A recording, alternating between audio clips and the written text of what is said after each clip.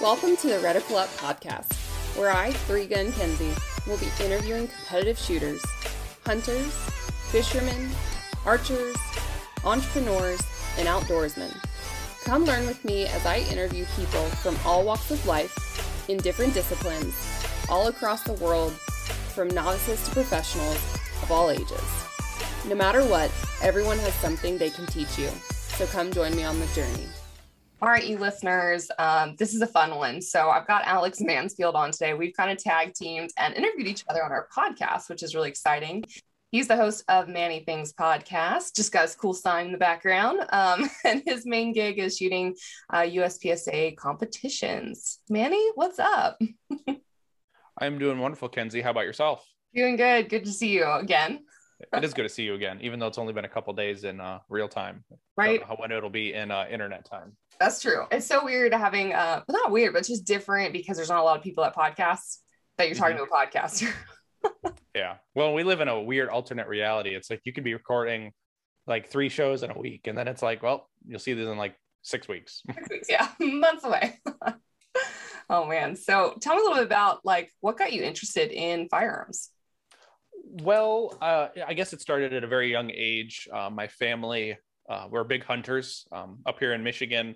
I should say we live in the Lower Peninsula, and deer season is pretty big when it comes to not so much archery, but shotgun season. So family grew up around hunting. We'd spend every opening morning going to a local diner right before we go out to the blinds or the tree stands, have breakfast. So, and then Thanksgiving morning was always at a family member's. We'd have homemade breakfast. And so that's really got what started, like it was hunting and whatnot. Although I've never taken a game. I'm usually the guy who falls asleep sitting next to my uncle but what, I mean, like when you're 8 or 9, you're like, okay, this is fun. I'm tired though. It's too damn early. And so then I'm eventually, going to bring up too Betsy, my friend Betsy. I took her hunting, 30-some years old. She falls asleep. And then that's when the buck walks out. I'm like, dude, you're the fall asleep guy. yeah. I mean, if I went out now, like I plan on this season, I don't know about just because of work schedule conflicts but maybe next year we'll get out go out for deer season again and actually go get one. It'll be an interesting challenge. I haven't done it in a while, so yeah, I'll hopefully stay awake, but. So do you use buckshot, slug shot? When you say shotguns, is that for the deer? Yeah, we typically would hunt with slugs just for where we were at.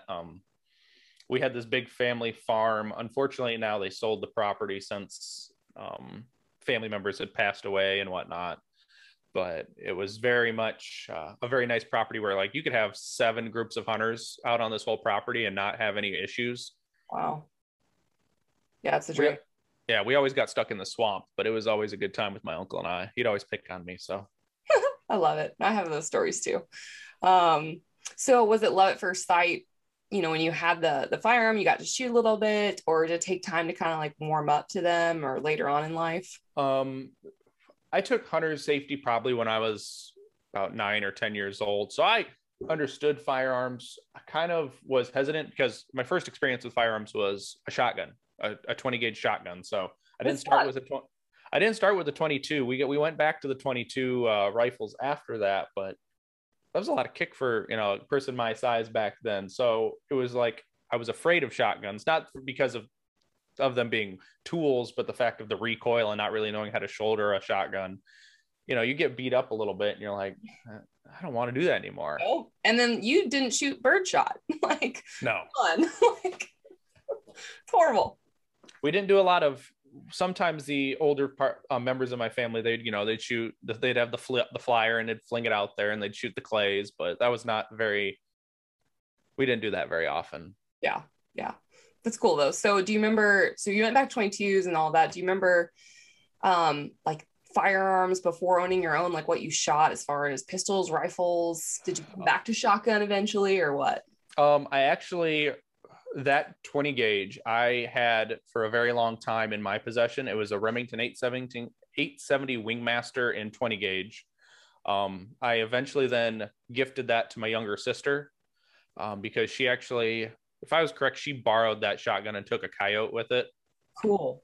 So I gifted her that, but that if she ever decides to get rid of that, that's mine again, because although I've never claimed anything with it, it was the first firearm I ever received. I've received a couple since then, but yeah, I started with that Remington 870, and then I want to say I couldn't even remember what it was because I didn't have it very long until it was it's interesting in my family, depending on who you are, you get certain firearms passed around you. I had this 22 tube fed semi-auto.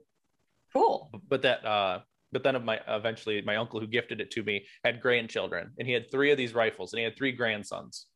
So each one of them got that. So I had no problem giving that back up. But it was a beautiful little 22. It was wood. It was like, I think it was like a Ducks Unlimited edition, but. Well, neat.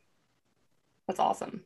So I'll say this on my side. My dad has bought like 700, I'm sure, firearms so far for my nephew who's 6, right? And I saw the 22, I saw these guns in the closet. And I'm thinking, you gave me one firearm, which was a Glock, appreciative, but you got this whole grander plans. What happened? Like, why didn't I get that?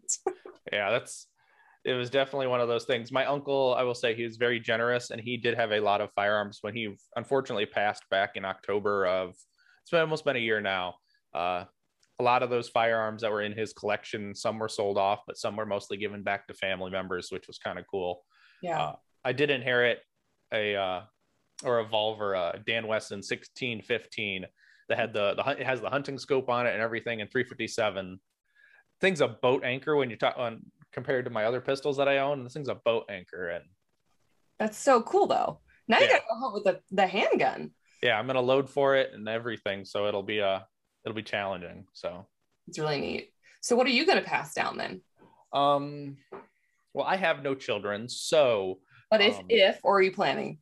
Or no? I mean, if ever comes up, it will come up, but I'll assimilate some firearms and pass those down. Awesome. I'm gonna have to put mine in a trust because I ain't have no kids, and then somebody's gonna have to be executor. Yeah. That's all I think about. I worry about. So when you bought your first gun, what did you actually buy? What was the first one? I didn't get back into firearms until I was 22. For everyone caring, I'm actually 27 now, so I've been back into the firearms industry space since then. So I first originally bought the gun everybody tells you to go buy, the Glock 19. Mm-hmm. And eventually I realized that gun was not for me. My hands are a little too long to deal with the grip and get a full nice purchase without slipping off the grip while shooting. So that gun, I kept it for a while, and I took some training classes with it, but eventually I got rid of that firearm. So yeah, good. It kind of sucks when everybody starts out. It definitely does suck, actually, because I've had the same thing where we buy something and we don't know any better. And we're trying now, it's reversed, to teach people not to go buy something without trying it, renting it and shooting it, borrowing it. Because I sold my first gun I ever bought too real quick. Yeah, I would say I learned definitely. I got indoctrinated with the power of YouTube and in YouTube gun channels and whatnot. It was like, oh, first gun, Glock 19. Now people would say a little bit differently. It'd be like, get yourself a P365. I'd think now would be like the biggest thing everyone's pushing lately. But yeah, interesting. So turn 22. Did you immediately go get your concealed carry permit then? Is that when? A couple months later, it was in the plan. Right around when I turned 22 is when I really kind of got back into firearms. So it took a little bit of saving up and whatnot. I had my 19 before I got my carry permit. So I kind of already knew which gun I wanted to carry before I got my permit. Luckily enough, I got my permit in March of I want to say 2017, if I looked at the dates correctly. So I got that. The process wasn't difficult, I would say. It definitely was not as strict as some, but it was it was okay. It was so okay. Michigan. I gotta know because somebody listening might be in there. There's so many different states. I've got my permit in Florida, Tennessee. I'm trying to learn other ones around me. So what are the requirements to get a Michigan handgun permit? Do you have to shoot in front of an instructor, take a class? What is that? Well, in Michigan, you have to take an 8-hour in-class course, and then you have to shoot, I want to say they say 2 hours of range time during that time, you signed up for your course or before you apply for your license. There is a wait. qual. Self-governed 2 hours? Typically it's at the indoor range. You're either it's on the day of the class, or like how I did it. Well, I'll explain it, is the fact that I went to this indoor gun range and then I took my CPL course there. And so throughout that whole process, I was there, as kind of being monitored, but it was, range time. But then when you took your qual or your test, you did have someone there watching you take that. It's not a very hard qual. I will say that. It's a 8-inch, it's like a piece of printer paper, and it's maybe got a 3 to 4 inch circle. Okay. And this thing's got to be out at like 5 to 7 yards, I want to say. Sure, This range didn't have yards. It was a feet range, indoor range. So they set it out for you and you shoot it. You just got to hit that circle essentially. So targets on paper, you have to have rounds on paper, 10 rounds, but you at least had to hit the circle. Just once? At least. I mean, there's people shooting 22s and 380s and 38 specials, and you just want to show basic proficiency with a firearm, essentially. Yeah. Okay. So you don't have to answer this because it might be more ish political, but I don't love the fact that people can come and shoot 22 for their concealed carry permit when they've never shot a gun. Maybe it's their first time. They're not comfortable with it. That's not a concealed carry permit class gun to me. I'd agree with you. I would say that you should be using a centerfire cartridge for that. I understand they want people to pass so they can. I mean, the class isn't cheap. Our class was $150. Could be. Plus, the cost of getting your license, plus getting fingerprinted. So I want to say that they want to pass people, but they don't want to discourage people, because I think more people. This might be an unfavored opinion. More people should get their permit and not just open carry because in our state you can open carry without a license. Yep. Same. But you have restrictions on, as a licensee and a non-licensee, you have restrictions on where you can carry and not carry. So yeah, the government and the state gets your money, but it's nice to have that little bit of paper. And honestly, having this license makes it a lot easier when you get pulled over by law enforcement for speeding. Not gonna lie, because then they're like, you in Michigan you have to declare it. Same. Currently, you have to declare it, and they're like, oh, what do you carry? And then you start talking about guns, and then they're like, well, have a great day. Yep, it's the Willy Wonka golden ticket. Mm-hmm. Depending on how fast you're speeding. Usually, I've been getting pulled over. Like the last time, I had a taillight out. Ooh. So no big deal. They didn't bother me really though. It's funny, Tennessee, the same number that you have for your license, your driver's license, is the same number for a firearm permit. So you're supposed to declare it. And if you don't, it's going to come up. Right. Yeah. It's linked. Yeah. I know in some states you don't have to declare, but even if I'm in one of those states, I don't think Indiana, when I travel there, you don't have to declare. I still do if I got pulled over. It's only happened once, but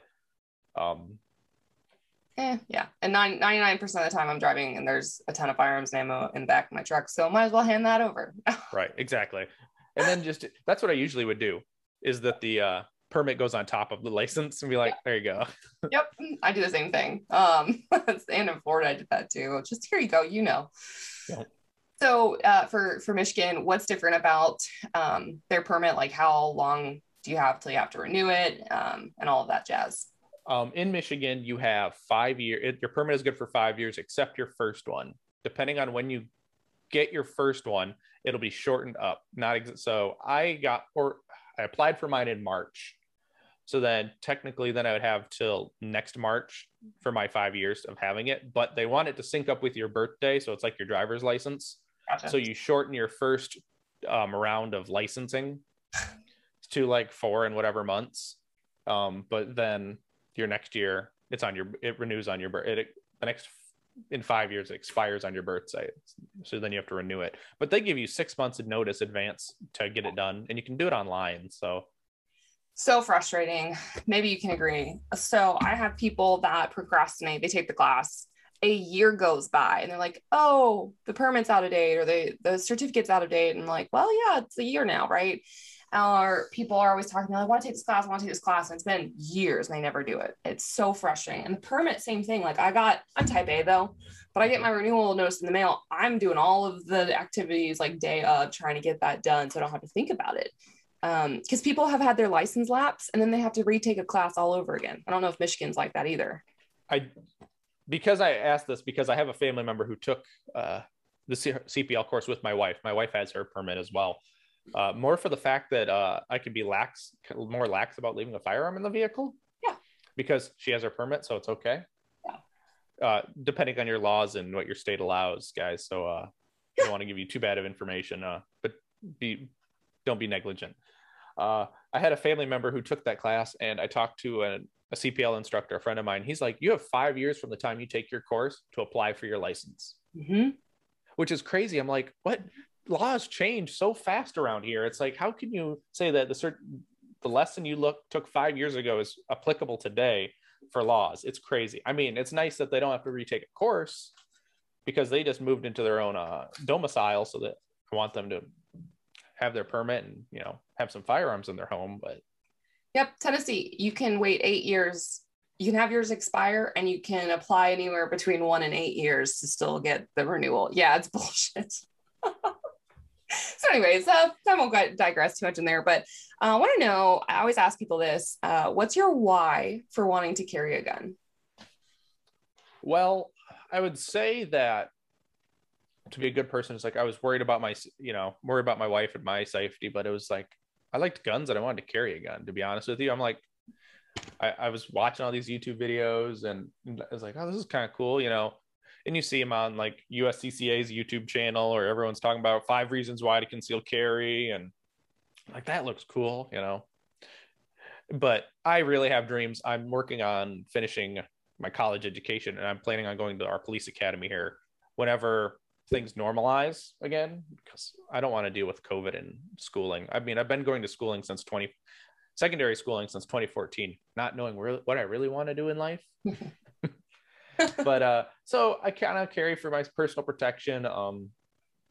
But I'll give you the cop-out answer. You know, just protect you and mine and being responsible. I mean, you're not going to need that gun 99.9% of the time, but the one point, you know, that point odd slim chance that you need a firearm to defend yourself or get out of a sticky situation, I'd rather have it and not need it than need it and not have it. Beautiful. That's like the mantra to live by. So for you, like, how did you figure out where you wanted to conceal and how you wanted to carry? And I have to know, do you have a drawer full of holsters like I do? It's a box. It's a big tote. It's not full yet. I learned fairly quickly that I wanted to appendix carry. I tried the 4 o'clock in I don't want to bash the company, but there was a garbage product, the Alien Gear hybrid holster, like it's like a synthetic crossbreed essentially, but it's not very good. Okay. Yeah. So it's got like it's like a neoprene backer with like a metal insert in the back, and it's got the all you had to say was neoprene and I'm out.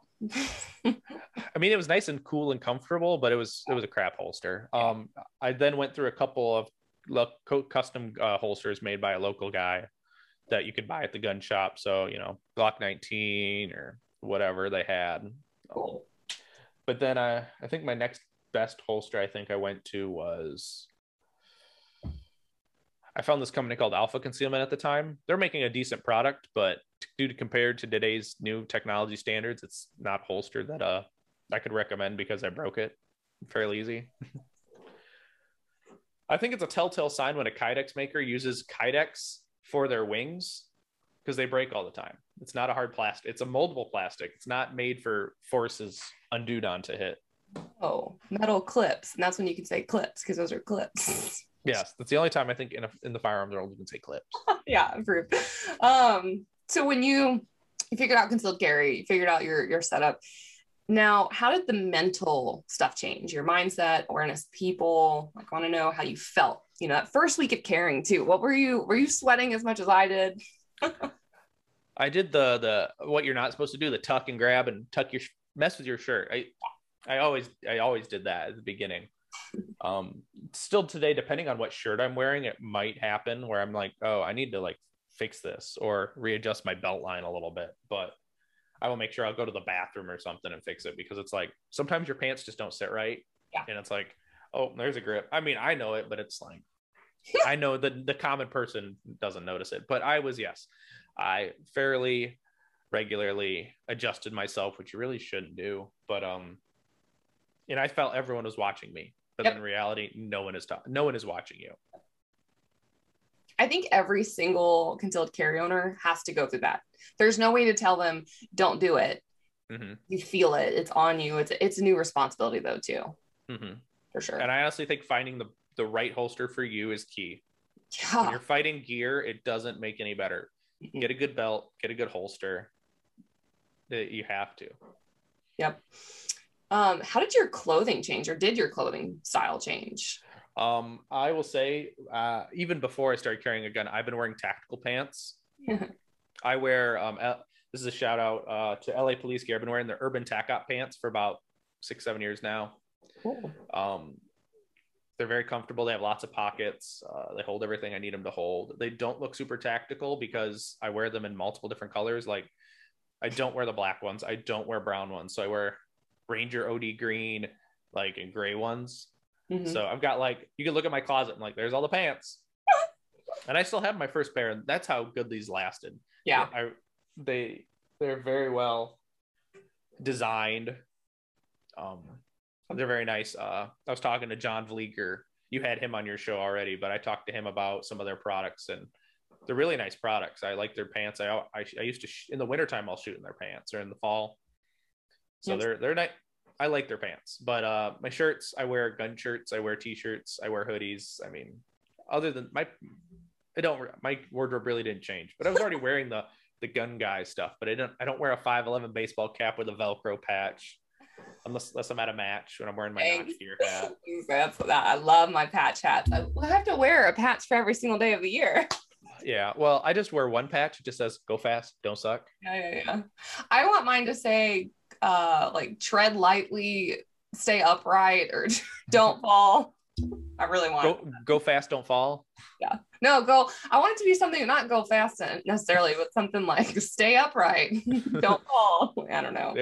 We'll figure it out. Bill will figure it out. No, I haven't told him, but I think there'd be a meme, and I don't want to go through all that. So true. Yeah. What is? Oh, you already kind of said some of it, but best piece of advice, or a couple pieces of advice for new concealed carry permit holders? What should they do in their first, week, month, year of carrying? I'll even say this: if anyone offers to let you shoot their gun, shoot their gun. Find the right gun for you. Don't listen to the salesman necessarily. The salesman is full of shit. They're trying to sell you a firearm, which you should buy a firearm, but don't take it off their recommendation only. Do your own reviews.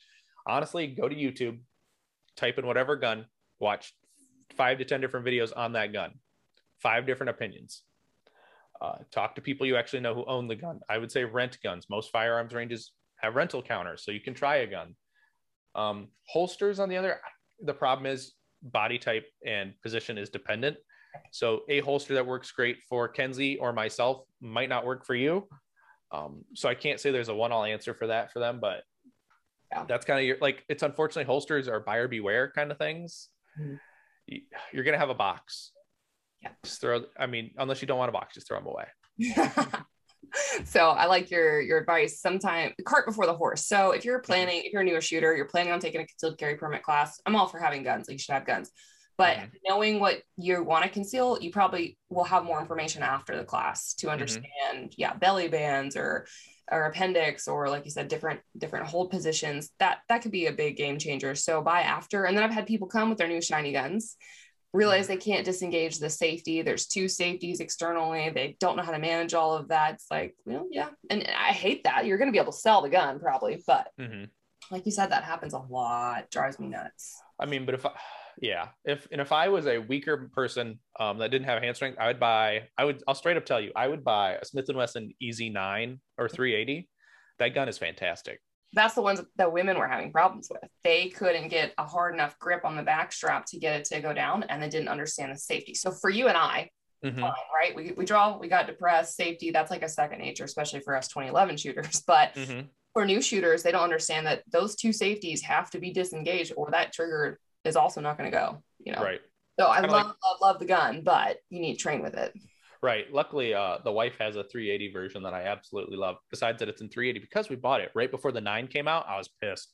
Like, Smith & Wesson, why you do me wrong? That happened to me when I got the stupid Glock 42, and then the 43 came out, and I gave 42 to my mother. And I was like, "Here you go." Right.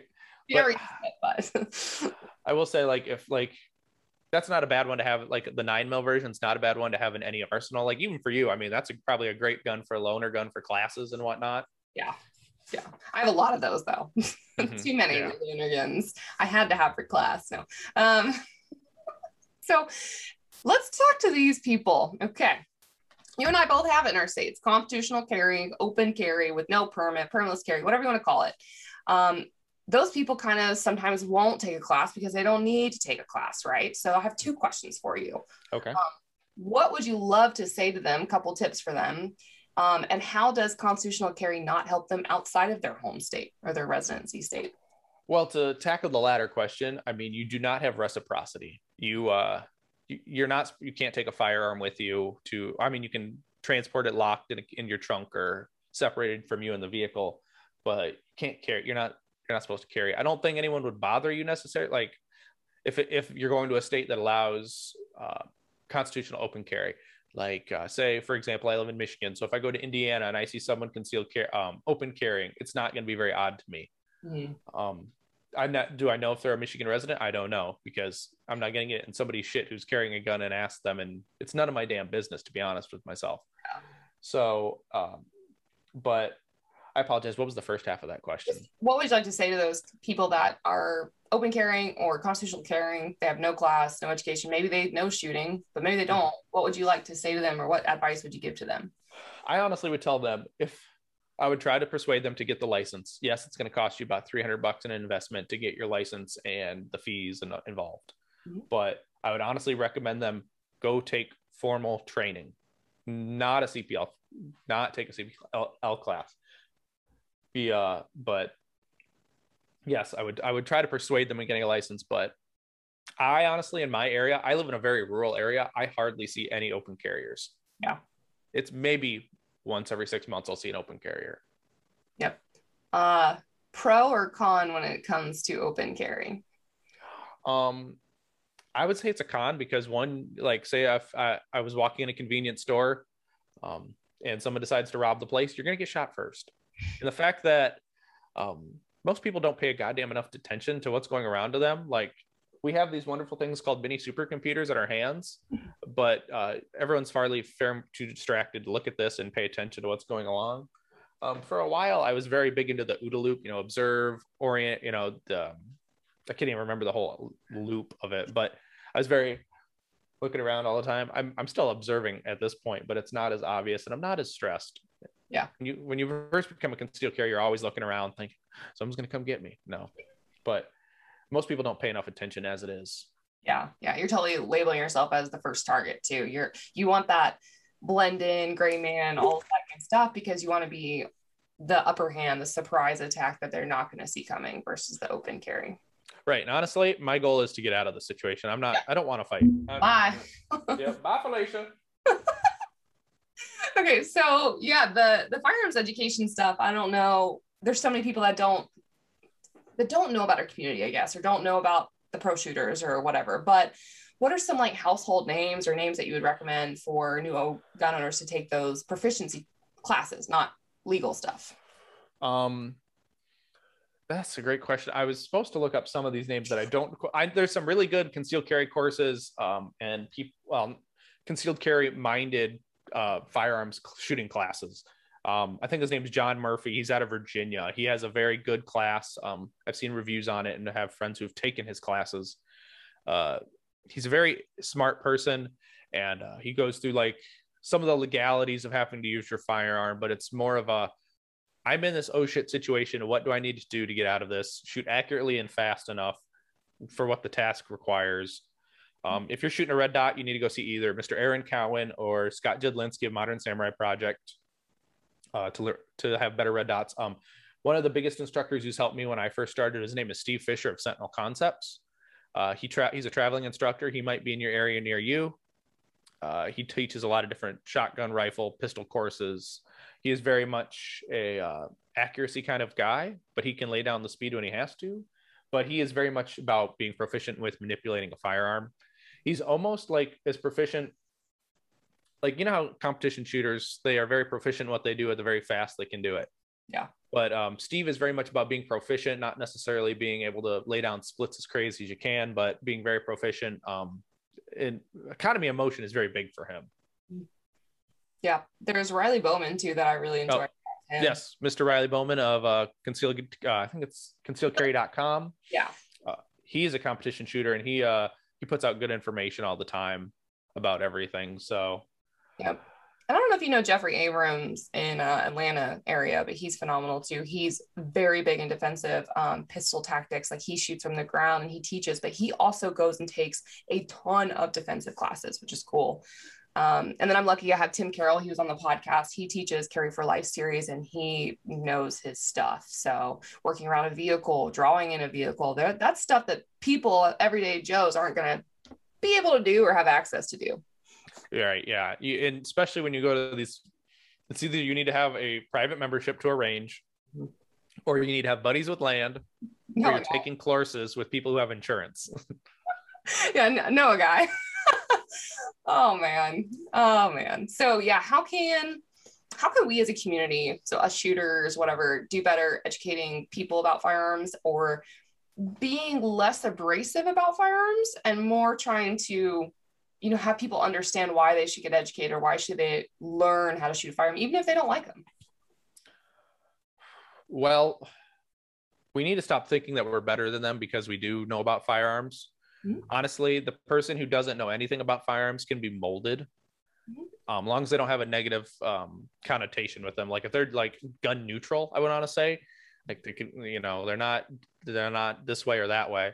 You can persuade them fairly easily with good facts and information and being open. Ask answer the questions. They might be dumb questions, but the more we talk to people about it, I think is the better.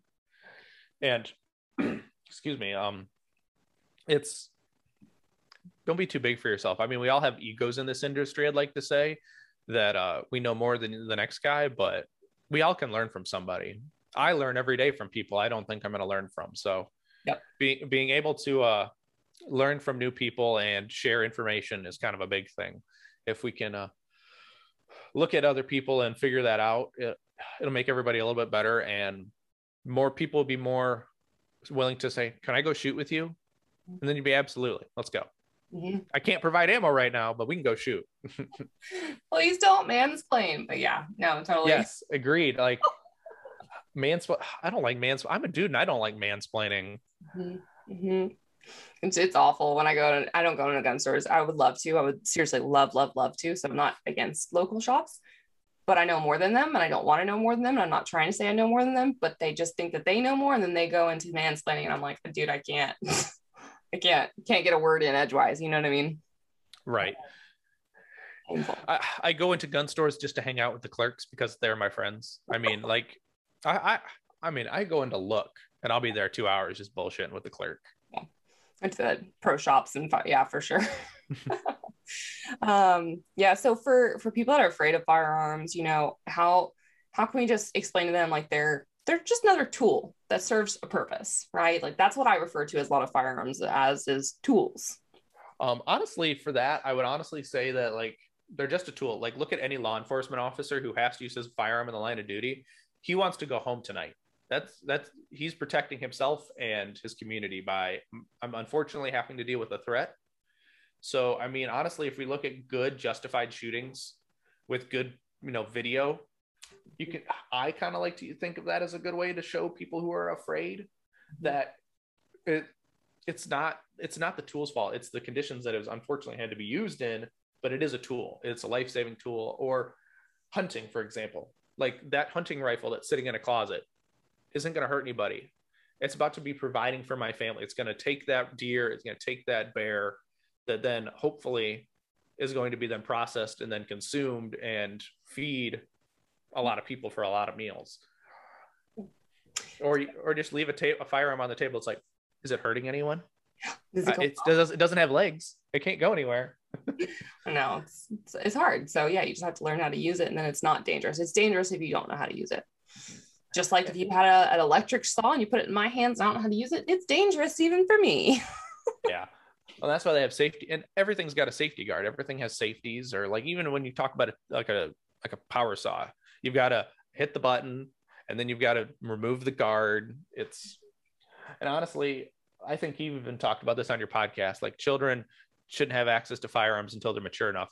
Same with adults. There's some form of maturity when it comes to learning about firearms and the safety rules. Like the 4 cardinal rules are there for a reason, to keep you safe, keep everyone else safe, and so nothing bad happens. Yep. I want to ask you this too. How many videos have you seen of body cams or dash cams? Two questions with that of, you know, firearms do malfunction, and not knowing how to clear them, you know, could cost a police officer their life. And then how many videos have you seen where like the attacker is not going down when they're shot 1, 2, 3 times, you know? When it comes to the second one, like I said previously, I'm working on going in through our police academy. So I've taken some criminal justice classes. We've sat through some body cams and whatnot. And some guys, when they get shot, that adrenaline goes through the roof for the officer and the assailant. So that guy's going pretty hard. Unless you're able to, 2 shots isn't going to finish him off, especially if you've got a shoulder shot and a leg shot. I mean, you've got to be able to put, there's a thing in, you know, about center of mass, like right here in the pump, someone likes to call it the pumps and the pipes, right up here in the thoracic area. I can't remember who says I've picked that up from, but you got to put good shots on targets. Gut shots, really, I mean, people can live through those. I mean, we saw that in the Civil War. People lived through those, unfortunately. But yes, and guns do malfunction. I can say from my match videos, like this last match I had, Lord, did I rack that gun so many times. And it wasn't the gun's fault. It wasn't the mag's fault. It was ammunition's fault. Oh, yeah. Yeah. Do you test fire to your hollow points in your firearms before you carry with them? I do. I try when ammo is better. I carry 147 grain federal HSTs. Nice. So when you were able to buy the law enforcement box, it was a box of 50. Yeah. And those were really helpful because you could be like, all right, I need a mag and a spare mag. So that's 30 some odd rounds. Oh, and then I would then shoot the rest of that box. Okay. Yeah. And I'd go through it, make sure it cycles the gun, zeroing process, because I carry with a red dot. So I've got to make sure my gun's zeroed for that ammo. Yeah. You're not as concerned as full metal jackets in zeroing a gun. You're really concerned with whether or not those hollow points are going to hit center mass. Right. Yes. They're very expensive though to shoot at paper though. So same thing with long range. I zero with long range ammo because that's what I really care about. But yeah, those rounds are a lot more expensive than my burner ammo. Yes, agreed. For those on video, I was gonna say I've got these copper hollow points from Supervel ammo. It's actually a different kind of hollow point that I've been used to, which is really cool. These run solidly through all my firearms. I've used 9mm wise, but man, finding what works for you too. Like there's so much out there, just like anything else. But finding the right hollow points, beautiful. Yep. I mean, I remember watching, if you guys are interested, you can go check out Carry Trainer, Mickey Shook. He's a firearms instructor in Illinois. He loves Supervel. He's got some great content on that. As Kenzie might know, and you probably all learn, is that I love plugging people who've got more information on something than I do. I absorb knowledge as well. So it's like, I'll point you, you can always get pointed in the right direction. I might not have the answer, but I can get you an answer. Exactly. I like the gel tests for everything. Hopefully I do some of those. I was told by one of my clients I work with here that I get to do some gel shots soon. I'm like, come on, slow-mo video, please. Jello shots? Gel, ballistic gel. But yeah, Jello shots after. There you go. Fun fact about Kenzie, I love Jello shots. Yeah. Yes. Too many of those and we're done. So do you have any mottos that you live your life by? Yeah, I do. It's a catchphrase I say after every of one of my my content. It's get out and do the things. And I kind of came up with my motto by, I was sitting on the couch watching TV, looking at my phone. And I'm like, what am I doing with my life? To be honest with myself, I was wasting time, wasting energy into stuff that really didn't matter. And I was like, I want to do things. I don't want to give myself, I can't do that because X, Y, and Z. I'm too out of shape. I'm too busy. No, I'm like, make time. The thing I also say is like, we talk about shoot sooner. Well, do something sooner. Don't wait. Don't procrastinate, get it done.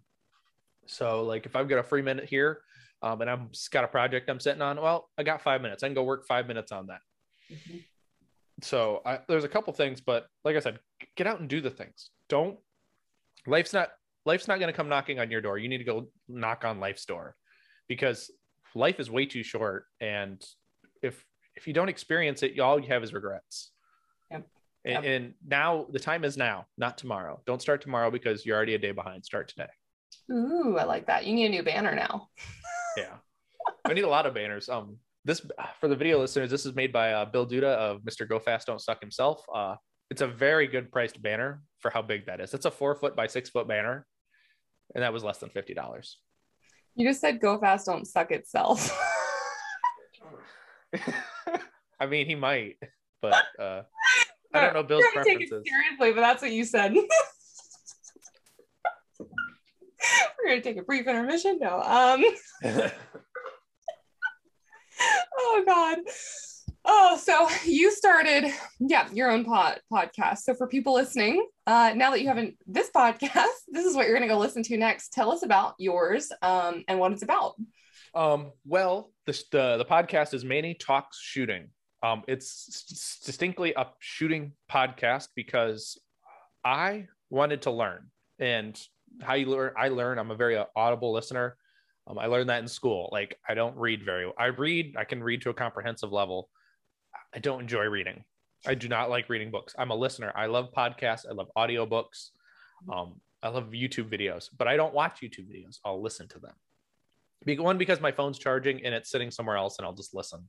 And if your YouTube content is not, it's a lot of music and a lot of, videography, great for you, but it's not my style. I'll listen to someone talk for God knows how long. But so I liked communicating people, and I saw all these great competition self-defense trainers and shooters, and I'm like, well, I want to talk to them, but I'm just a regular dude. But I had this idea of talking to people, and I'm like, well, the only answer, what's the one answer they can tell you that you don't like, Kenzie? No. Exactly. So get out of your, and I was a very closed off person, and I didn't want to ask. Like when I grew up, I never wanted to ask for anything, but then I realized in life, I hate asking. Go ahead. But yeah, I hate asking, but it's like, well, they can just tell me. My best friend Brian, who's been one of the biggest helps for me in shooting and in life, really. He lives in Texas, which is unfortunate, but we met through the power of social media, which was cool. He was my first ever episode, Mr. Brian Levy, and he got me out of my shell a little bit, and then he's like, well, I asked him, do you think I could talk to them? So then the next big name is, I had Jay Beal. You probably know Jay Beal. He's like a freaking amazing carry optic shooter. And he's like, yeah. And then you just find out all these people are regular dudes. Even if they're a pro shooter, they're a regular person. They have a day job, a family. They have turmoil in their lives. So it's like, just talk to them. And honestly, I sit there, I talk to them. We pretty much have a conversation like this, a little less structured, but there's still structure to it. And it just goes off the rails. And we have a great time for an hour and a half, hour and 20 minutes, however long I get it to record for. But it was just my way to give myself an excuse to ask people to talk to them that I normally wouldn't get the chance to. They're not local to me. And they have all different levels of shooters. I had one of my best buddies, Joey, on. When I interviewed him, he was a D-class shooter. Now he's a B-class level shooter. Oh, nice. So you kind of see the progression in people too. And it's really cool that you can learn from people under your skill level and over your skill level. Mm-hmm. So why did you start it? When did you start it? And when did you first get the idea of doing a podcast versus launch date? I would say I started it back in February of 2021, I want to say, or it was early first quarter, at least. I started it. I was on a live stream for about a couple months. We were doing a live stream on another buddy's YouTube channel. And then eventually that fizzled. Mm-hmm. Just because it was kind of demanding, and it was structured every week during COVID, but it was like, okay. So I would say it was early, maybe 2-3 months of thinking about it before I finally pulled the trigger. But then I asked one of my best friends on, and he was like, hey, will you be my test subject and see if this works and see if people like this? Mm-hmm. And he was like, of course. So we did it. It took off pretty well. And then it kind of grew from there. So, I mean, I didn't sit on it too long. I had to wait just a little bit to get a setup. Like I already had my mic. I had my computer, so there was no like gear holding me back from starting. There's some people who record on their phones. Like, I mean, you can start a podcast with anything, but definitely having the right gear helps and motivate it, because I know I don't like to struggle through gear issues at all. Yeah, it's funny you mentioned gear. It doesn't matter if it's a shooting sport or podcasting. Gear as an excuse can be a pain.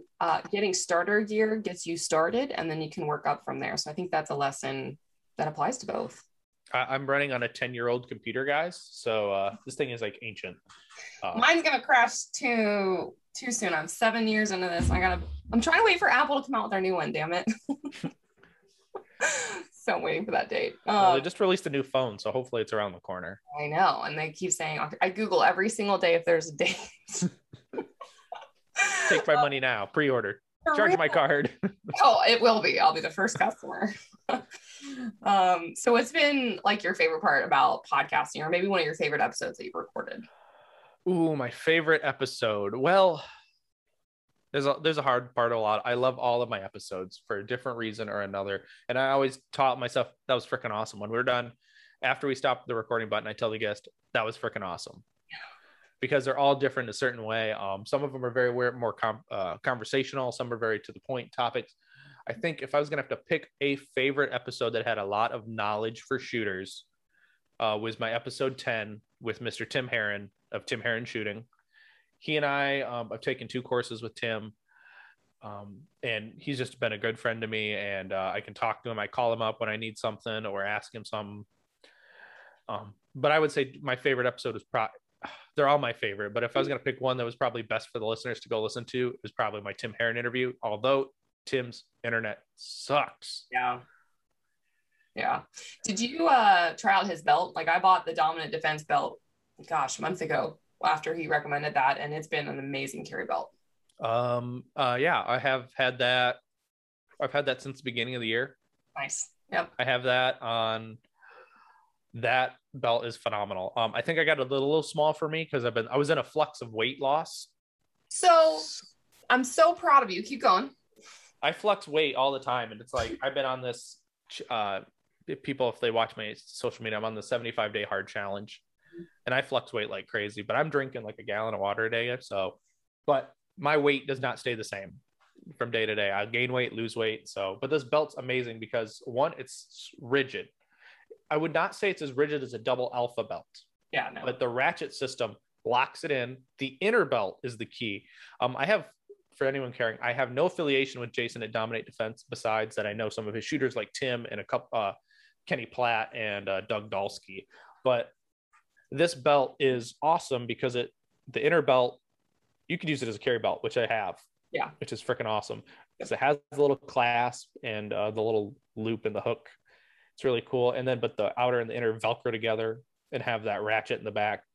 You're not chopping up a double alpha belt and putting a ratchet on it. You're not using an ELS belt with a ratchet. I've done that. I've chopped all mine. I like mine. But yeah, their belts are awesome. I was gonna say the carry belt, I'm on my very tightest I can go and it's still loose, which means I've lost enough weight to have to buy another one. just honestly, from what I've talked to, email Jason, he'll hook you up. You'll get a nice, you'll get a nice secondary customer, essentially, like thanks for coming back kind of discount, especially when those belts are not cheap. Yeah. And I know I'm not made of money, and I know most people aren't made of money. But it sucks is when you buy gear and then you lose weight. Yeah. Because I used Tim's code and it was a good discount, but it's still an investment. I just lost so much weight that I'm like, crap. What's been the biggest challenge though for like the podcast consistency or? Honestly, it's not burning out.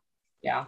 It's not that I love doing this, but the fact is, dealing with a schedule at work, dealing with the home life, you've got to dial in the schedule. I try to accommodate my guests as much as absolutely I can possible when it comes to time scheduling.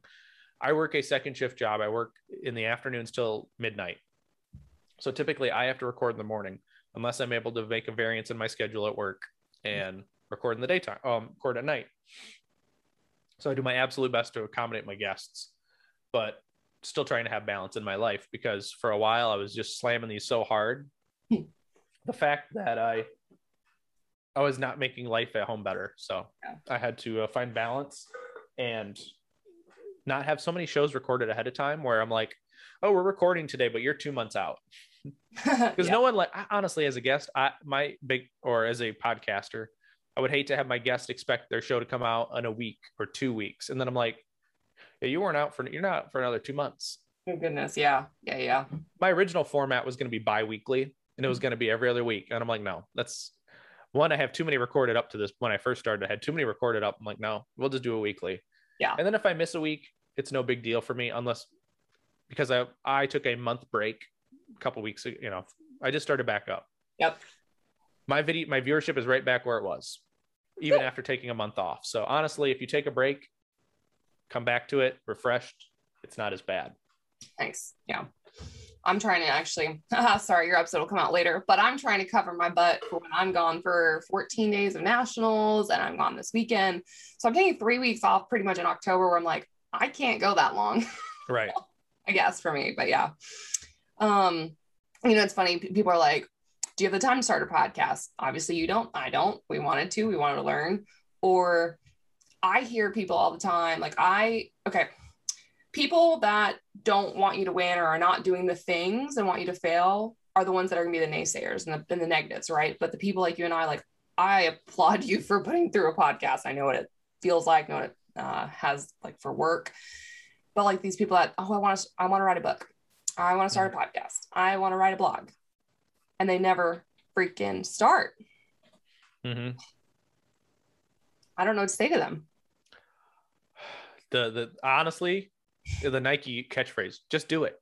Mm-hmm. Just do it. I mean, like, but there's no time like the present. I mean, these are all silly, overused quotes, but it's like, unfortunately, if they don't have the gumption or the ambition to do it, or to keep putting it off, they're going to keep putting it off and putting it off. So they're not going to get to do what they want to do. Yeah. So I'd love to convince them to go out and reach their goals, but if that's on them to decide to do it, that's on them. I can't drag your feet and tell you need to start your book today. Yeah. Because then it's not going to be genuine. It's not going to be as good as it possibly could be if it just started flowing off the page. Yep. You can't do for others what they won't do for themselves. That's a big one too. Absolutely. And like for me, I hate it when I give my word or say I'm going to do something, I'm probably 900% going to go do it. And even if I don't want to do it, I've already said I'm going to do it. So I have to do it. Mm-hmm. It might take me a minute, but if I said I'm going to do it, I'm going to do it. Yeah. Oh man. So what was your goal was for learning? Obviously for the podcast, you want to learn and meet new people and talk to people. What do you want people to like learn from you online, on social media, and remember about you? One, if I'm going to say I want anyone to learn from me, is that anyone can do it. Mm-hmm. I'm some Joe Schmo from Michigan who's going out there shooting, having fun, learning, communicating. Is that anyone can do anything. You don't have to be, you can have no money. You can have no time. You can still get it done. You can do it.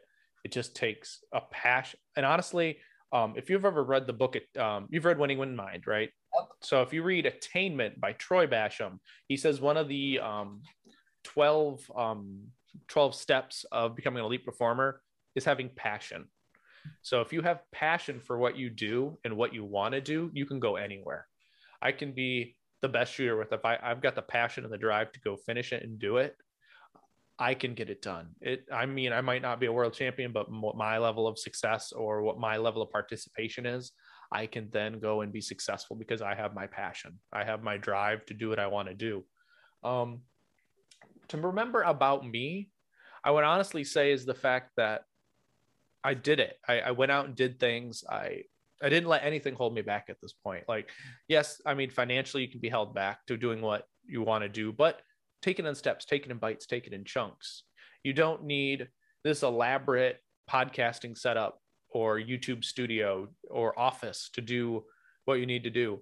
I started in my basement and now I'm up on the first floor now, but I share this room with my furry children, my dogs. So, I mean, it takes steps to go from a basement studio to a nicer office to a solo office with a door that no one else goes into. It all takes steps in that. But Alex, success is overnight. I mean, one step at a time. I mean, if we're going to think of success is overnight, I'm going to make that success by getting up in the morning, putting my pants on, and getting to work. Yeah. It takes years of stuff that people don't see behind the scenes to get to where you want to be. So, and I honestly say you don't even need to take years to be successful. And honestly, you honestly can, I can be successful by getting out the door, going to work, doing something I love, and then I have success for the day. Like, or you finish the day not wanting to kill somebody, because work, like my day job, I deal with a lot of, I mean, everyone deals with stupid people, right? Yeah. I deal with that a lot. I'm like, why are they, like, you ask upper management, why are you doing this? And they're like, because I want to. And then you're like, we've done this 10 years ago. Didn't work. Yep. Yep. Love it. That's good advice. Good stuff. I want to talk about like this massive influx of new gun owners. Yes, last year was record-breaking sales. This year, you know, still high. What are your thoughts on all these new gun owners? Welcome. I want to welcome them. The fact is, thank you, because now we can finally have more of a push to defend our rights, long as we are not mansplaining everything to people. I mean, I like the new gun owners. Welcome. Let's get you some training. Let's get you in some classes. We got to get you some training, even if it's a 4-hour, this is how this gun works seminar. Because a lot of people, when they were afraid during the Black Lives Matter riots and other riots due to George Floyd, learn to speak today. It's only Thursday. God, it's like a Monday. Anyway, through all these riots and civil unrest, everyone bought these guns out of panic, but they necessarily don't know how to use them or how they function, or they just knew they wanted a gun. Yeah. How can we, so it goes back to what you said earlier, and I like this because I knew nothing when I started. You knew nothing when we started. We all have this place where we started, right? And so quickly we can make people feel dumb or small because they don't know, right? So how can our community be a little less judgmental and a little bit kinder to new gun owners, whether it's on social media and memes or like to their face? Well, memes, people don't take memes seriously. They're for fun and amusement. Like honestly, like when Bill makes a meme, if it's about you, be honored that he made a meme about you because he remembers your name. He knows who you are. Yes, he knows who you are. But yes, we definitely could be nicer to new people. Just because they don't know what you know doesn't mean they're a lesser being. They're learning. They're willing to take the step to figure it out, though. But if we are so standoffish and talk punitive to them, they're not going to want to learn anything. They're going to put that gun back under their bed or try to sell it back to the gun store because those people were not very nice to me. Yep. Goodness, gun stores. I could give a whole lesson on that.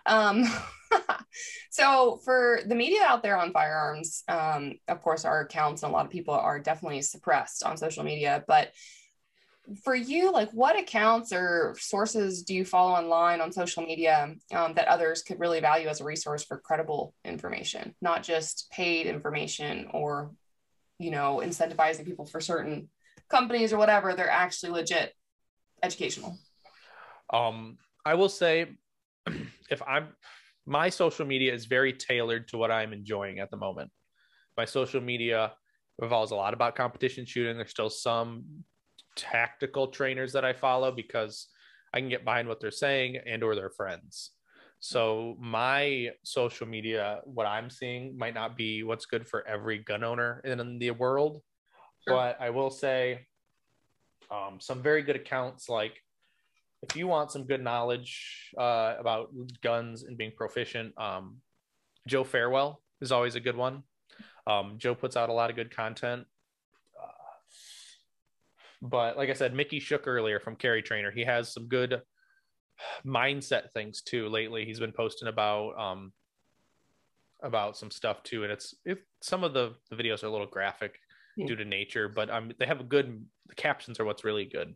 Yeah. I don't have Facebook, so I have no idea what happens on Facebook, guys. So if there's some really good people there, but most of the trainers that I would take a class from, like Scott Jedlinski, Steve Fisher, Aaron Cowan, Riley Bowman, Tim Herron, Travis Tomasi.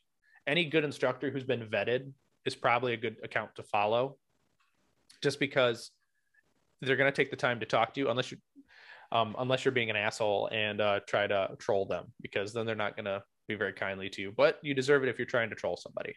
Yep. I mean, trolls have no place on the internet. Yep. Okay, let's talk about the inside scoop on what people don't know behind the scenes on the Instagram. So what drives me nuts is when I see a video get thousands and hundreds of views, it's awesome, and they're trying to take away education, and there's like 5 gun rules broken, there's 180 broken, there's all this craziness, and there's like 7,000 targets within 5 feet of them. Mm-hmm.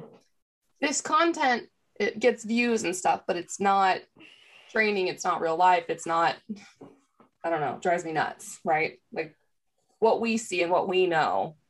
Mm-hmm. I don't know.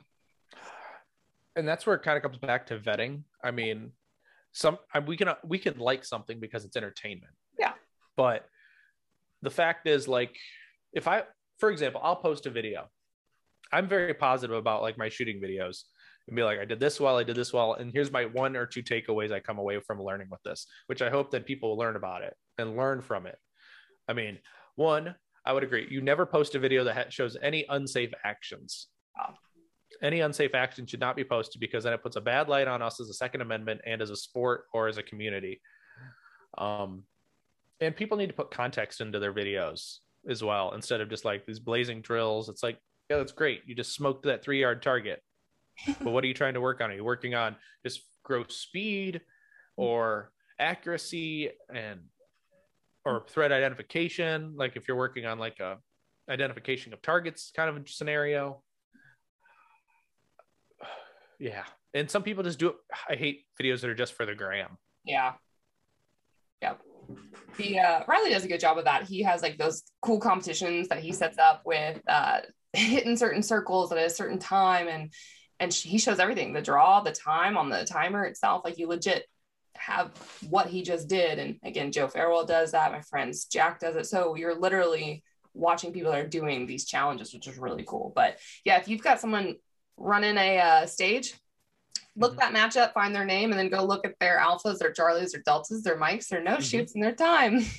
Right. Like the video, I posted one yesterday. I posted the time, all my hits. I even explained why I had 2 mics. This match I just shot had so many hardcover targets. It was ridiculous. Yep. So that's huge. Hey, Prox Score's your friend. You can look that crap up. Oh yeah. You can stalk people. Honestly, if you know their name, and you know where they shoot, you find the club, you can find their USPSA number or IDPA number, look them up, and figure out their classification, the matches they've shot. All that. It doesn't show you DQs though. I mean, that'd be kind of interesting if it showed you how many times they DQ'd. Yeah. There's people like that. It's not funny, but yep. So what all have you shot actually competition wise? I have only shot USPSA matches. Ammo has been tight this year. I started my first year of shooting was October. My first match was October 1st of 2020. It was my first USPSA match. So yes, I'm just a year in and I've tried USPSA. I'm hoping to try Steel Challenge, and I don't know. I need to get a 22. I want to get like a 22 rifle or something. Yeah. So probably get like a 1022 and shoot optics rifle, whatever they call it. Rimfire rifle optics. Yeah. Yes, rimfire rifle optics, because I want to go really fast with a 22 and not feel bad about missing. It's a lot of fun. So what disciplines or divisions have you shot in USPSA? I've only shot carry optics. That is kind of the whole reason that brought me into the sport, was carrying a red dot. And I've listened to a podcast. They don't put it out anymore. It's called the Modern Samurai Project podcast by Scott Jedlinski. And it was called the nickname the Get Better podcast. He had Tim Herron on there. Okay. And I was listening to it, and it's like, I was getting the idea of, to get better, you need to test yourself. Now, if you can't test yourself like in a class or have a training partner, the next best thing is competition shooting. And he always recommended USPSA. So I'm like, all right. So I went out, I bought a Glock 17 MOS Gen 5. I bought a Trijicon RMR, slapped it on the gun, bought my gamer rig, belt, mag pouches, holster, and went out and shot a match. Well, I was going to shoot a match in like May, but then COVID hit. Shut everything down. Then I took a Tim Herron class because I was hoping to have matches under my belt, take the Tim Herron class. But I took a Tim Herron class before I even shot a match. Oh, boy. Yes. And that was the best part about the Met class. I'm like, I'm new. I've never shot a match before, but I'm safe. We're going to have fun. That's how I introduced myself to the class. And that's awesome.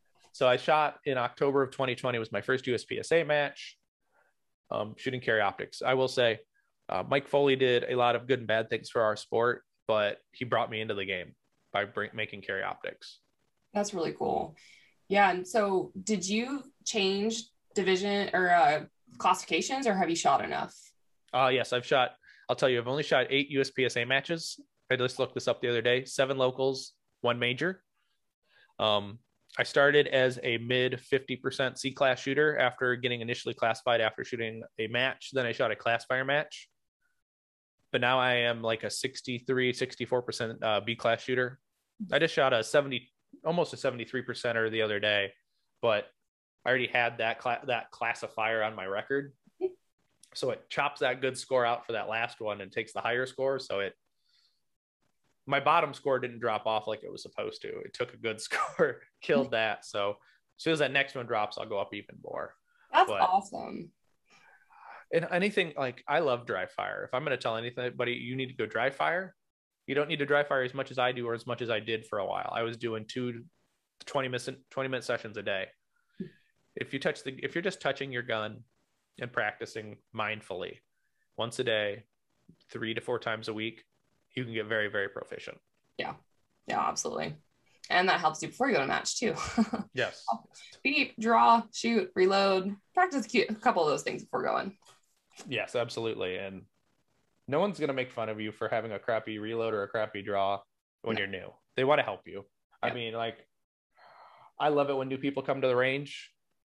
I'm a little hesitant due to just not knowing how safe they are, but I love being with them and helping them learn and be like, take these targets over here because X, Y, and Z. Mm-hmm. Yep. So did you go to the match by yourself? First match? Yes and no. I drove 3 hours for my first USPSA match. Okay. I had buddies down there who shot at that was their local club, and they shoot down there. It was in Indiana. It was at Wildcat Valley Rifle and Pistol Club in Lafayette, Indiana. So I drove 3 hours from my home to shoot their local. It was a 6-stage local. Funny to find out, my first match, Jake Martins was there. Jake Martins lives in Indianapolis, and I didn't know it at the time. And I'm like, what? Who's this Jake Martins guy? Jake and I are pretty cool now. I'll email back and forth every once in a while, but he was on my pod. Was lucky enough to have him on my show. That's awesome. Yeah, Jake's good. What was I gonna say? Okay, so did you have expectations for that first match for yourself? And have fun. Oh, go ahead. Oh, and I was gonna say, and did you accomplish them? Yes. So my head was have fun, be safe, don't DQ, hit the targets. I had 4 things. I had fun, I was safe, I didn't DQ, and I hit the targets. I had no placement ideas. I was, when you go there, I had buddies there. So I was looking to challenge them a little bit. And then I realized that it was my first match. I was not on pace to keep up with them. So I learned a little bit. So yeah. Now, if we shot that match again today, I think I could be beating them. That's awesome. Now, you had those expectations. Did the match go, though, how you thought it was going to go for the most part? Like format and whatnot? Or if like, okay, I'm going to go out I'm going to get these hits and these times. I'm going to have good hit factors or whatever. You think like you have these grander plans, I guess, sometimes. And then you humble yourself a little bit. Yeah, I guess I didn't have super I knew about hit factor scoring, and I knew about scoring for USPSA and how a match was shot because I researched it. I went online, looked up what is a USPSA match, and watched a bunch of YouTube on it. And so I kind of knew what a little bit to expect. Mm-hmm. I knew to hit the brown ones, not the white ones. If you hit the black one, hit the black part, you got to go hit the brown part again. And so I didn't expect like to do super well, but I expected to do well enough. Mm-hmm. My goal was mid-pack, you know. I was hoping to be in the upper part of, well, the bottom part of the upper half.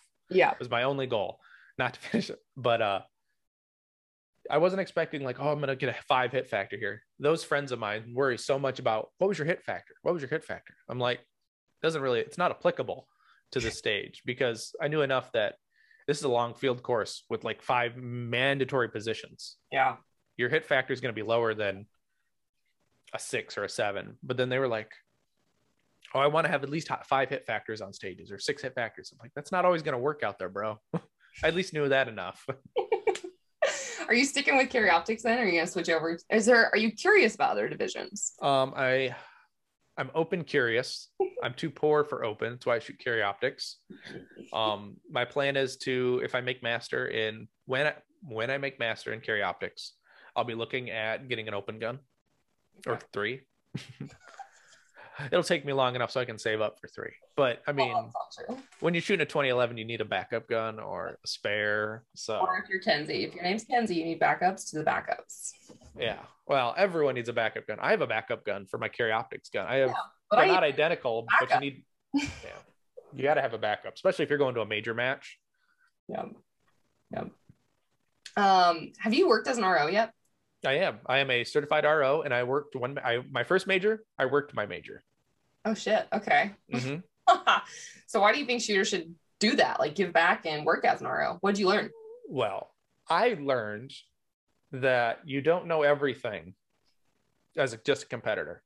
Mm-hmm. I took the RO seminar to learn more about the rules, to be a better competitor, to know what I can and can't do, ask for an overlay. RO interference, I'm taking my reshoot because he ran into me.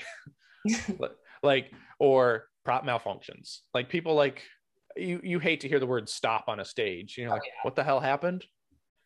You hit the popper. It didn't go down. Yeah. And it's an activator. We're reshooting you. Get to the end of the line. And people don't understand that you have the rights as a shooter. And if you don't know how to use your rights, you lose half the battles, because there's a lot of things regular competitors don't know. I've read the rule book twice now. It's still very fuzzy, but I'm learning it, and working a match and giving back is a big thing for me. My mother, example, always volunteered. Everything I was involved with, she volunteered as like a treasurer or as on the board. Now today she donates her time to the MLA, the Michigan Longbow Association, because I shoot longbows.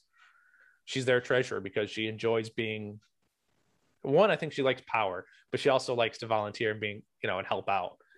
So that I kind of got that from her. So I want to volunteer. My first major match I shot was the Ryan Rocks Charity Blast in Michigan, where I met Mr. Brian Conley. Yep.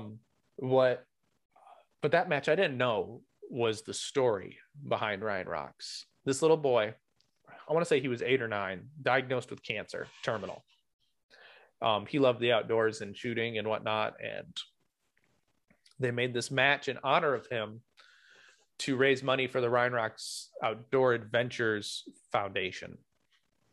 So this match is one of the bigger fundraisers for them, so that they can take people, cancer patients, children, and their families on a retreat in the outdoors, because Ryan loved the outdoors. So as I'm working this major match, I'm finding out more and more about Ryan, finding out more about the charity. And it was just a really good experience. Or ROs that came all the way from Missouri to come staff this match. Mm-hmm. And I mean, I know you've been a major RO at multiple different major matches, national levels competitions, but the camaraderie you get from being an RO and hanging out with your staff and your squad mates that you're working that stage with, it's a nice feeling. I think it's almost better than squad mates. Like you're shooting a squad. Yeah. If you're working 3 days with them, you're like, all right, we're going to do this, this, and this. We got everybody's back. Mm-hmm. I will say the stage I worked was a very difficult stage to work from a safety aspect, because it was a shoot house. It was a dark house. Yeah. Unfortunately, we had like 5 reshoots due to we forgot to turn off the lights in the dark house, but for safety reasons, we turned them on for unload and show clear. Oh yeah. Just because we want to make sure that firearm is is unloaded. Yeah. So, I mean, it was a fun stage. It was a fun experience. I'm planning on ROing a couple different majors this year. Well, in 2022 season for the most part. So that'll be good. I'm hoping to RO nationals in 2022 since ammo's primers are coming back slowly, so I can build up some ammo. Yep. But I've got a plan for it now. So it's my goal is to RO and shoot nationals wherever it's at. So for the rule book, did you read the rule book? Like, when was the first time? Was it before the first match or was it after the first match? Depend. I read parts of the rule book before my first match, like divisional rules, like can I have this on my gun or not on this gun? And other than start positions and whatnot and what's unloaded, or it was very brief on what I read in the rule book before shooting a match. But I didn't read the rule book until I took the RO seminar, really, though, to like actually sit down and read it page for page. Well, they make you do that, but yeah. Well, I mean, like even before, like I knew the rule book a little bit better. Yeah. Yes. Good.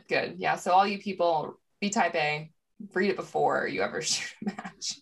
Right. Well, at least know what you can get away with, to be honest with you. Like, well, get away with.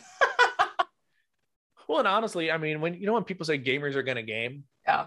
I mean, it's like they just know the rule book. It's not really gaming. It's the fact that you didn't write it properly to how you intended it to be. Like some people will complain standing outside the shooting area.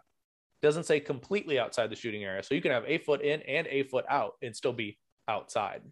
Yeah. Reading those start positions is really fun and interesting. Also, it's not though when you're an RO. So like for us at nationals, for example, or any match, we'll walk stages and then we'll be shooting the next 2 days. Well, when we show up the first day, this happened at 2-gun, they change every single start position, every single box, every single whatever, because they realized that we could have gotten away with murder and changed it on us. So then we had to learn a whole new stage plan. It just sucks, but that does happen.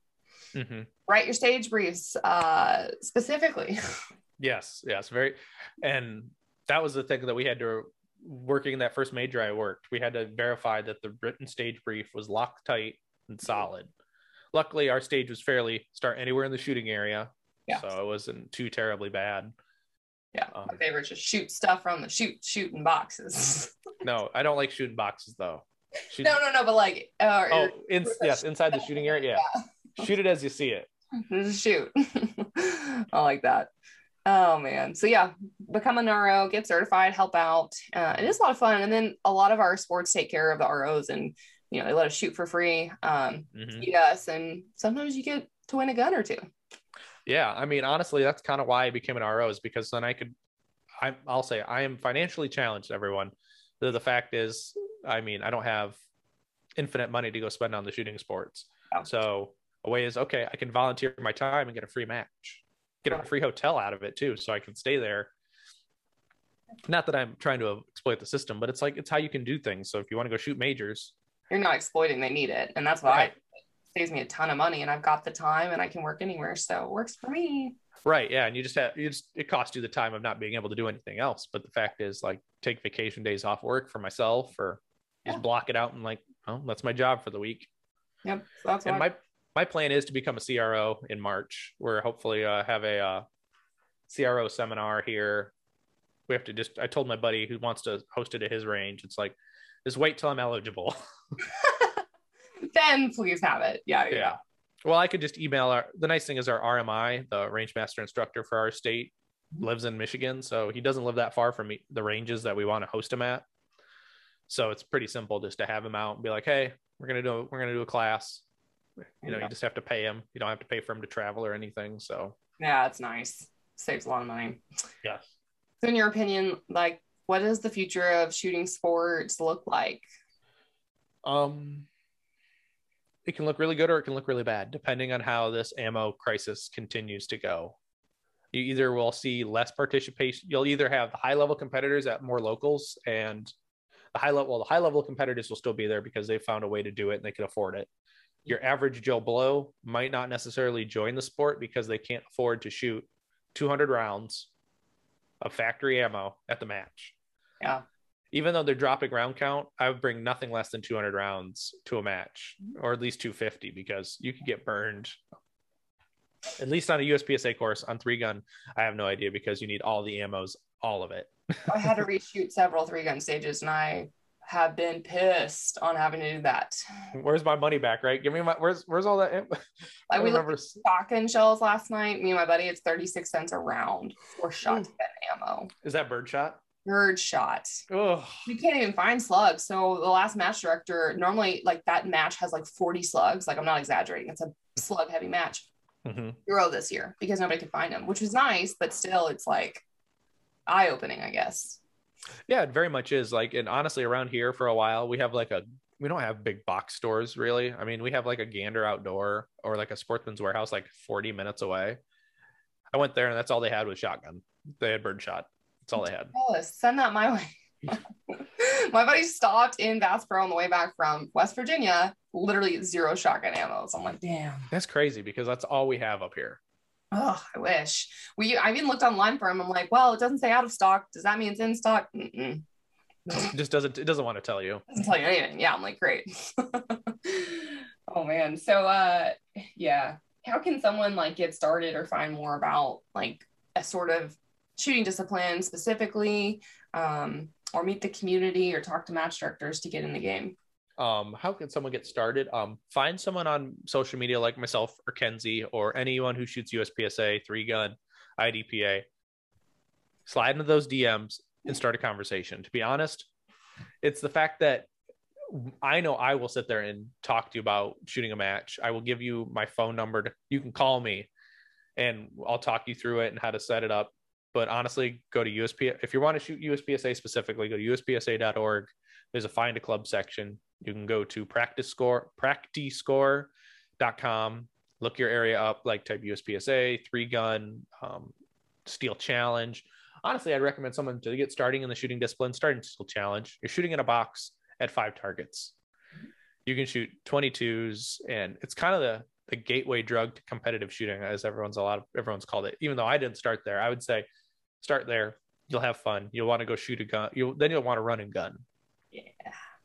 But reach out to good people, follow people on Facebook, join some Facebook, Instagram groups, and even just go out to, like, you see there's a 3-gun match or a USPSA match or a IDPA or Steel Challenge. Go to that match and watch. Mm-hmm. Someone's going to be like, hey, what you doing here? And they'll talk to you and make you feel comfortable instead of being that outsider. Specifically at this match I just shot a couple days ago, there was 2 people watching who were they were customers of one of my friends who works at a gun store. She invited them out to watch, but they were all a little standoffish, and we were like, come here, come closer. I mean, like, we don't bite. We don't have, we're healthy. I mean, you won't get sick. You might, well, you'll just get the shooting bug. Yeah. So. I'm blaming you for your financial troubles. Right. Just because now you're gun poor and your house rich, it doesn't, it's not my problem. Like that. Yeah. There's a lot of ways to get into it. So, in Alex, YouTube, go in. Oh yeah. I apologize. Go to YouTube, search it. Like, you'll find it. Like, it's not hard. You just need to know what you're looking for a little bit. Yeah. It'll be hard to find because it's suppressed and blocked, but you'll find it. Yes. Agreed. You'll find it. Yeah. So for you, I know you said masterclass on carry optics and stuff, but as far as like how to get to masterclass, what does the future look like for you to get there? What are you gonna do? Well, I dry fire, so I'm gonna keep dry firing. I'm gonna take classes.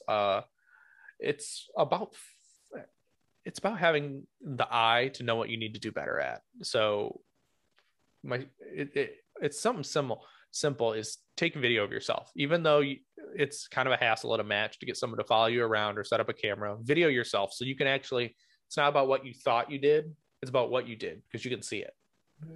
So analyzing my video, having really good mentors and coaches helps a lot, so they can help you out and find your deficiencies. Honestly, and shooting matches is one of the only ways to get better at shooting matches. So get out there, shoot as much as possible, as honestly as I'm going to try. Go live fire practice. That this year has been ridiculously, I survived this year on 2,000 rounds. Nice. This whole season. That's nothing. I mean, it's like, honestly, it's a sad thing to say, is like I've shot less than 2,000 rounds this year. I know. It's part of it. It's definitely especially when you're trying to find, it's the fact that you can't find it in person. You got to find it online. You're paying hazmat to ship it to you. And it's like, yep. Lord. That 7 cents primer sounds great. Ends up being 12. Yes, exactly. That's awful. But I'm gonna video myself, practice when I can, shoot matches, talk to my mentors, like I mentioned, Brian Levy, Tim Herron.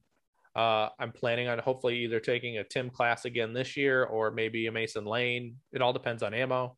If I don't get more if I had no more primers for the rest of the year, for 2022, I would have an okay season, but I wouldn't be able to take a class. Yeah. And prioritizing training is a good thing. So if it happens, it happens. If not, I'll just do my own training. But my goal is to make, by the end of 2022, make A class and then work towards master. So I like it. Something you said about hand your phone to someone to video you, they'll do it. If you squad with me, you will have videos. Also, if you squad with me, you will have other things that you did not want to have on your phone. Ask Billy. Right, ask Mr. Billy Barton. But the fact is, now they have blackmail on you. We're like, remember these? It's so good. So seriously, social media content, my squad. Anybody else, you'll be not as invaded of privacy, but it's great. Right, exactly. And it's like, honestly, I got rid of doing the phone just because I couldn't find anyone who was good enough at taking video locally to me. That's true. So I'm like, I walk around with a 3-gun cart, like a 3-gun stroller with a boom prop that has a camera on it, like has a GoPro on it. I wish I had done that. So there's a video, I think it was Dawn. There's a video of me where I literally fell into a mud hole and all you see is Kenzie's head just goes on the ground. And you can hear it where I'm shooting from the ground, the targets, and you see me finally getting up. So my friend Dawn, right, is videoing here. But as soon as I fell, he was like, what the fuck? He doesn't have a phone. So when I start getting up, he was like, oh yeah. I'm like, really, dude? But my buddy Aaron, same thing. He always forgets the video. His friend Tanner. It's really actually kind of hysterical. And it's a bad video, whatever. And I finally gave him my phone one time. I was like, I need a video. He did it perfectly for me. So just don't understand the world. It's great. Oh God. The angles, guys. So you want footwork, you want to see the person shooting and the shots made, and you got to get it all. Good luck. But don't just leave it. Like my problem was people just keep staring at put the phone at the targets, or they'd have it vertically. And I'm like, no. This is not how you video. Sideways. I mean, unless you're doing TikToks, you can do TikTok this way, real video this way. Yeah. So, and I got so many hate, like I posted a match video and like the videography was garbage and people are like, you need to like get better help. I'm like, it was my wife. Don't make fun of her. She's not a shooter yet. So it's like, it's forgivable. So I just went to the boom prop and it's a lot easier to get, you get the whole stage, you get a nicer angle, to be honest with you, for at least bay stages. Yeah. You can get the whole stage and the wide angle and it's decent. Yeah. My favorite time to God, videos is just fun. So there was a spouse that they don't know that they can follow the shooter because again, they're following guns and firing, shots everywhere. They're kind of nervous, but Becky Yackley just grabs this woman's phone and she was like, kind of like confused at first. And then Becky went and followed the shooter and was like, oh, it's like, they just don't know. I didn't shoot this major, but our Michigan sectional this year, I went and took action stills and everyone was really excited to get action stills of them. So, and then I met people at the range and then they're like, oh, they added me on Instagram, even though I didn't post any photos yet. So then I sent them their photos. Oh. But we had some ROs like, don't come in the shooting area, like to people videoing. I'm like, this video is crap then. Like, what can they, like this stage, it was maybe 10 yards deep for the shooting box. But it's like, how could like I can't see everything back here for these people. It's like, that's super annoying. As a camera person, they need to be a little more vigilant and paying attention to other than just videoing. Like, is the shooter coming back here? Because if they are, I got to back the fuck up. It's like any RO. Stay the fuck back, but also be within distance to do what you have to do. Yep. And you should learn to know your shooters again, like knowing, oh, Kenzie's going to do this, or this is the stage plan. She's probably not going to forget her stage plan. So you kind of have that discussion ahead of time. Right. Or if they've missed a target, and they're like, oh shit, I missed a target here. No, we're always like, is he gonna come back? Oh, he's not coming back. That's what happens with 3-gun. Right. Well, then the funny is like when you're watching the video, the commentary behind the camera is always hilarious. It's my gift to the world. Oh man, Alex, this has been fun. Any final thoughts that you want to leave listeners with here? Well, I'm going to do my stupid catchphrase. It's not stupid. It's get out and do the things, guys. Honestly, get out there. There's no day like today. Tomorrow is not the time to start. It's today because you're already a day behind. Mm-hmm. So get out, do things. Don't let anything hold you back within reason. Small steps, micro steps. If that's what it takes, don't be afraid to ask questions, ask people. The worst they can say is no. Life's full of everything you want in it. You just have to claim it for yourself. So